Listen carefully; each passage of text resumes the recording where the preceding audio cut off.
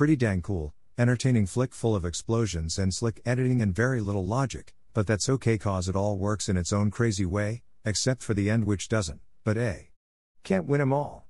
And lots of great acting too, which is unexpected in a supposedly brainless action film like this, especially from Jeremy Piven, Chris Pine, and Jason Bateman. The story is complex, but easy to follow for the most part, and yeah, you can see the twist coming from a mile away, but it's the journey that works so well here for the most part. The film also looks great and manages to mostly keep itself just below the line of ridiculousness, a trait many similar such films fail to pull off as well. And, again, the acting is superb for an action film. Even Ryan Reynolds manages to give a great performance here. How the hell did the filmmakers pull that one off? And Jason Bateman's cameo is just brilliant, as is Chris Pine's. And Jeremy Piven has the crazed, drugged out, washed up has-been act down to an art. Nobody can look and act the part of the loser better than he. A little art imitating life, perhaps? Just kidding. Overall, I enjoyed this film for what it was, pure entertainment.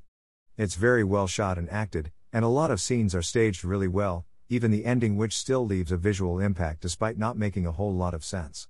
It's a fun movie with some great performances and significantly less stupidity than what you'd probably expect, definitely underrated and definitely not as bad as I had heard it would be. Worth watching.